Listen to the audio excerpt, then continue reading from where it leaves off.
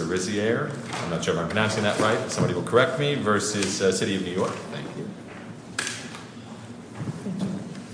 Mr. Borland, am I pronouncing that right? That's correct, Your Honor. So you've reserved 2 minutes for rebuttal. That gives you 8 to start, and maybe you can start even before the clock goes. Just tell me the correct pronunciation of your client's name.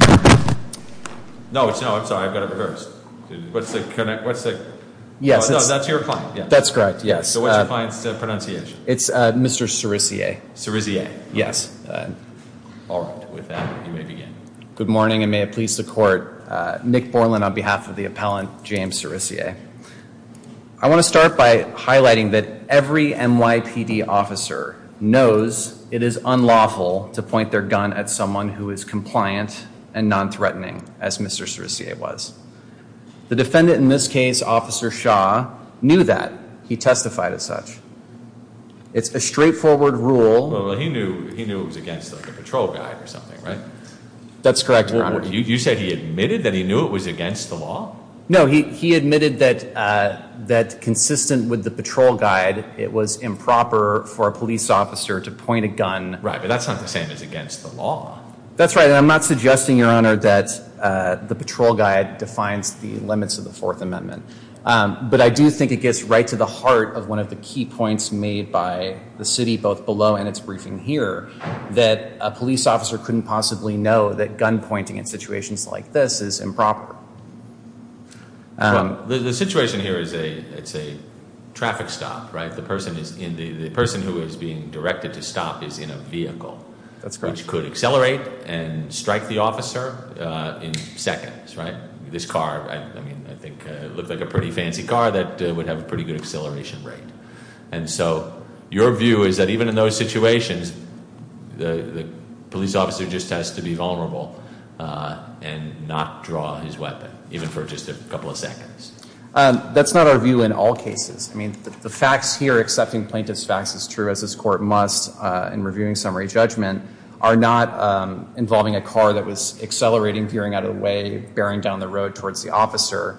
But it could, right? I mean, it wouldn't take more than a second or two for a car to do that. It certainly could theoretically happen, but that in such a context, it would really give police officers license to use their guns however they want, point them whenever they want in any traffic stop, because every traffic stop involves a large vehicle which could theoretically accelerate. But I want to stress that those are not the facts here. Here we have a driver who complied. The moment he saw the officer down the road, he stopped his vehicle. He then followed every instruction to pull over slowly, avoiding traffic and the officer. And it was at that point, after Mr. Cerisier had complied and was following instructions, had his hands on the wheel and was pulling over, that Officer Shaw apparently grew impatient or for whatever reason drew his weapon and pointed it directly at my client's face. Well, from a distance of what? Well, that's disputed. That's one of the disputed facts. Taking your client's view, as we must. I believe it was around 10, 15 feet. Off to the side of the car at this point. So this is not directly in front of the vehicle. This is off the sort of, from the driver's side, off the left-hand side. So I just want to stress that when we're evaluating both prongs of qualified immunity, the objective reasonableness test, which converges with the merits, and whether the right at issue is clearly established, we have to be working with plaintiff's facts. And here we're dealing with someone who is non-threatening and compliant at the moment the force was used, which is the moment we look at when determining whether an officer's actions were objectively reasonable. Within this... The officer did not view your client as non-threatening, right? I mean, the dashboard camera recorded the exchange, and when your client was allegedly coming at 25 miles an hour, 15 to 20 feet from the officer, and didn't initially stop, then stopped, the officer was concerned. Would you disagree with that, or that the evidence showed that he was concerned that he was going to get run over? So I believe Your Honor is referring to the audio recording, not the video portion, because this happened off camera, so I just wanted to clarify that. That certainly is an interpretation of the audio, but I want to stress that when... interpretation or the words, I thought you were going to run me over. I don't know. So, I don't know. You were trying to run me over. I don't know where you were going towards, I don't know. You were trying to run me over. You were trying to come close to me. I was thinking you were going to run away or try to hit me. That is why I had to take my gun out. You don't dispute that. We don't dispute that was said. I would point out, Your Honor, that you're referring to the rationalization the officer gave to Mr. Cerisier after the stop, moments before he let him go, after observing that he was a city employee. Certainly, we would argue to the jury, and I believe we would be able to convince them that this was a post hoc rationalization that the officer came up with. It wasn't a present sense impression or something like that. I suppose that you'd also have to determine whether the officer's subjective belief was objectively reasonable, or is that not part of the equation? So the operative inquiry is whether, knowing the facts on the ground from the position that the officer was in, standing in his shoes, whether he acted objectively reasonably. And I believe that part of that analysis should take into consideration whether the officer's conclusions, his actions, his determinations based on those facts were objectively reasonable, yes. But okay. But, yes. So let's talk about Gerard. That's one where it's not a published opinion, and it postdates the incident here. But nonetheless, that's where a panel of this court concluded that neither the Supreme Court nor this court had clearly established that a verbal threat combined with display of a firearm without any physical contact constitutes excessive force. And here we don't have a verbal threat. We just have, in the context of a traffic stop, the officer taking out his gun for 7 to 10 seconds, right? That's right, yes. And so if what wasn't clear under Gerard meant that qualified immunity was appropriate, why would that not apply here as well? Well, there's two, setting aside the non-precedential nature of Gerard, which Your Honor already highlighted, there are really two issues with Gerard. The first is this distinction between cases involving verbal threats and non-verbal, not having verbal threats, is ultimately one without a difference for the purposes of a seizure under the Fourth Amendment. When a gun is pointed, everyone understands that they are seized. It's the quintessential show of authority. What the officer says accompanying the gun pointing does not change the fact that there is a seizure. That's why if you look at the multitude of cases that we have cited from all over the country, I believe there's 16 from other circuits alone that we cite in our papers, none of those draw that distinction or evaluate the verbal threat as part of the analysis. Those all hold that gun pointing in cases involving a compliant, non-threatening person can be a Fourth Amendment violation. The second issue with Gerard... Right, but most of the cases you cite are not car stop cases. That's correct. So car stops are different. The Supreme Court's made it very clear. Car stops are different. That's an incredibly vulnerable spot for an officer to be in. The officer doesn't know whether the person in a vehicle has got a weapon or doesn't know whether they're going to use the vehicle as a weapon. And so there are a handful of cases that you cited that do involve interactions in vehicle stops. But those are really distinguishable from the facts here, wouldn't you say? Some of them involve threats, some of them involve actual uses of force, smashing a window or something like that. And others involve somebody who, it's not even a real stop, it's a traffic traffic incident in which a cop gets out of the car and gets into it with the drivers and then pulls out a gun and threatens to kill them. Or shoot the husband, right? That's correct. It's the Third Circuit or the Sixth Circuit case, I forget which.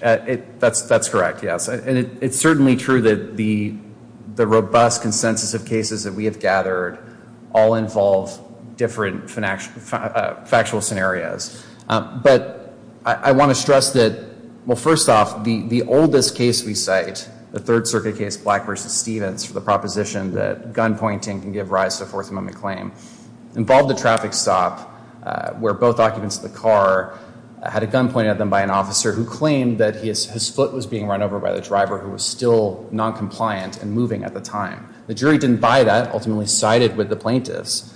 But even in that situation... But one case from the Third or Sixth Circuit is not going to do it for you. You basically need a Supreme Court case or you need overwhelming consensus among the lower courts. And so what you've got is some good facts in a Third Circuit and a Sixth Circuit case. And even if we agree with you that those cases stand for the proposition that what the officer did here is wrong, that's enough to make it clearly established that this was wrong? I certainly wouldn't argue that one case from one circuit is a robust consensus. But I want to highlight the reason why we are here today is because the district court concluded, and I want to quote from the opinion at page 8, that the prevailing view among post-Graham courts is that threats of force, including the drawing of a firearm, do not constitute excessive force. Well, that's the Second Circuit's view in Girard, isn't it?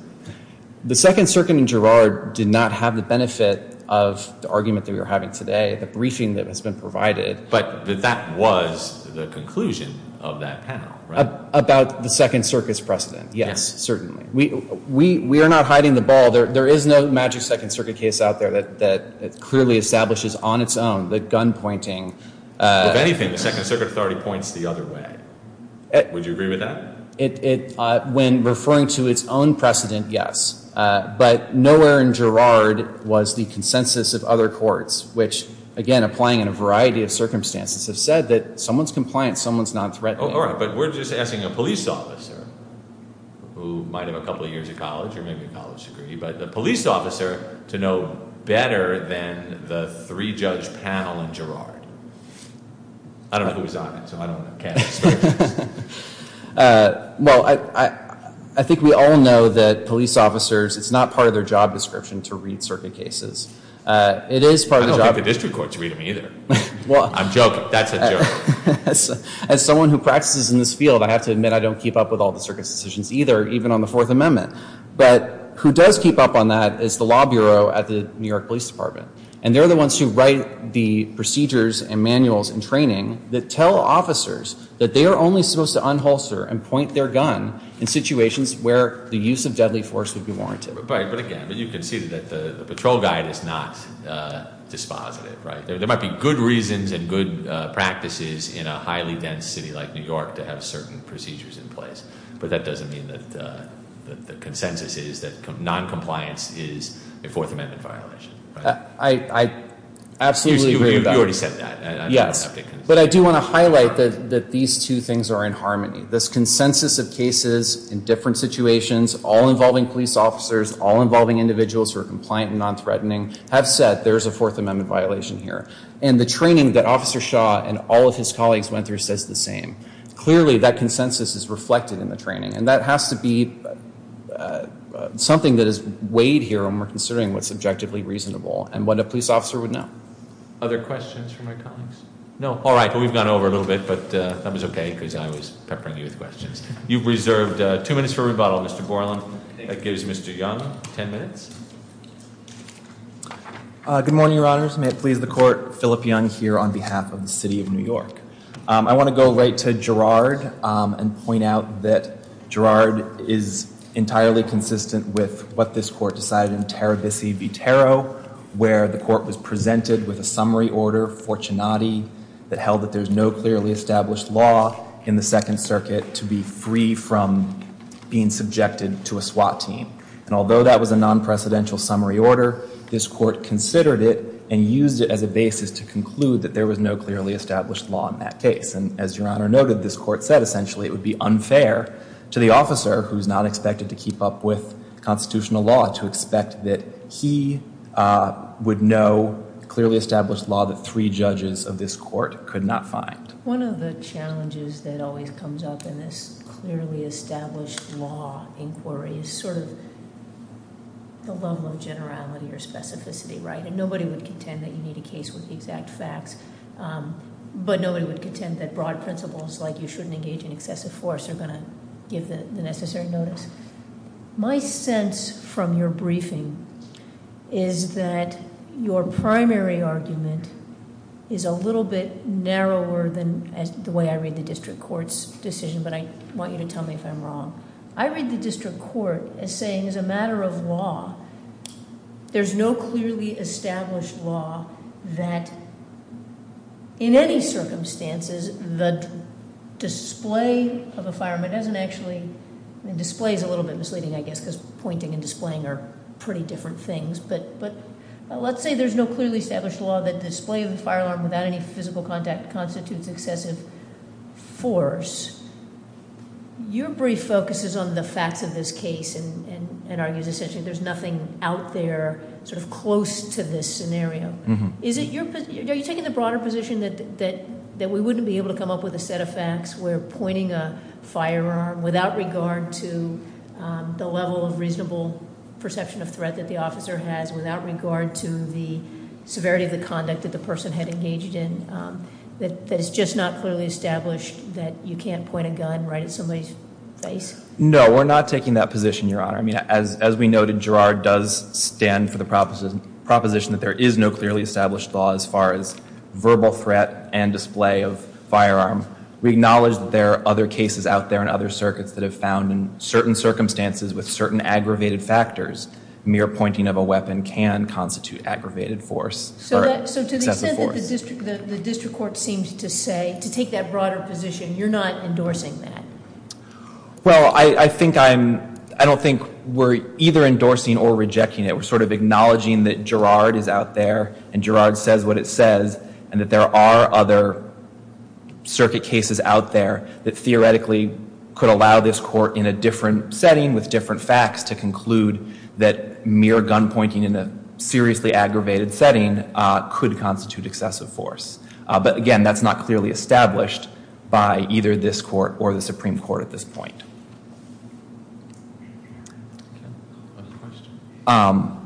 Anything else you wanted to cover? Yeah, I just want to briefly address, the 16 cases that Your Honors mentioned and that my opponent was mentioning, just to highlight how different they are from the case here. So in many of those cases, most of them, the officers are keeping their guns trained on the individual for minutes or hours versus the 7 to 10 seconds here. In most of those cases, the plaintiff was restrained or otherwise not able to threaten the officers, unlike here where Cerisier was traveling on a highway in a multi-ton vehicle. Most of those cases, again, the plaintiff was unarmed, unlike here. And in many of the cases, the plaintiff wasn't even a suspect to begin with, unlike here where Cerisier had indisputably committed a traffic infraction. So all of those cases are just simply too far afield from the particular facts of this case to really make them relevant. All right. We're making Thank up you, Your for Honor. lost time. So, Mr. Borland, you have 2 minutes for rebuttal.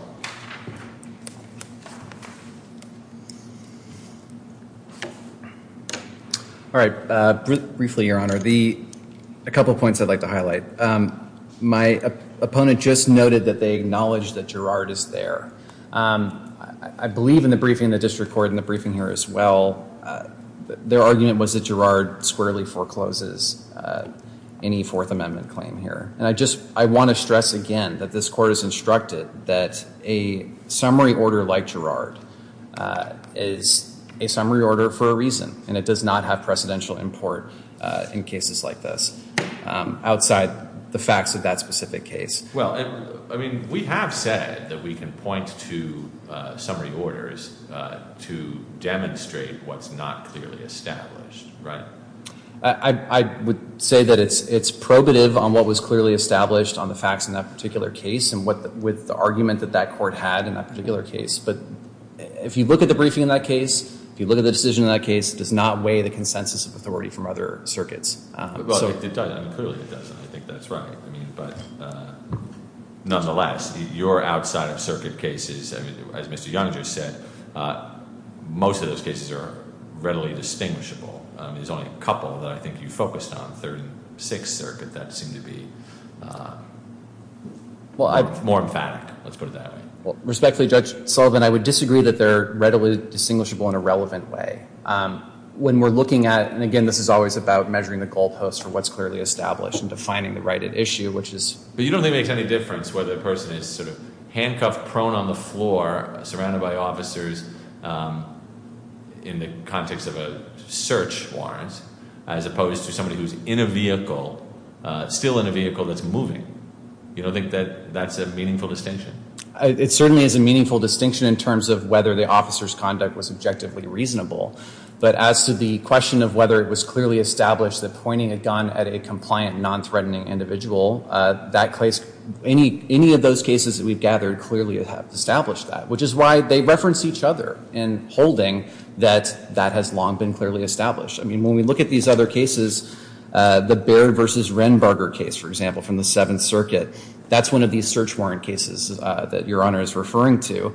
That court, in holding that it was clearly established, not only by the Seventh Circuit but by other circuits, it looked at the First, Third Circuit, I believe the Sixth as well, at all these cases in different contexts. And it said that other circuits have also held that pointing guns at persons who are compliant and present no danger is a constitutional violation. Well, we have to assume compliant and presents no danger.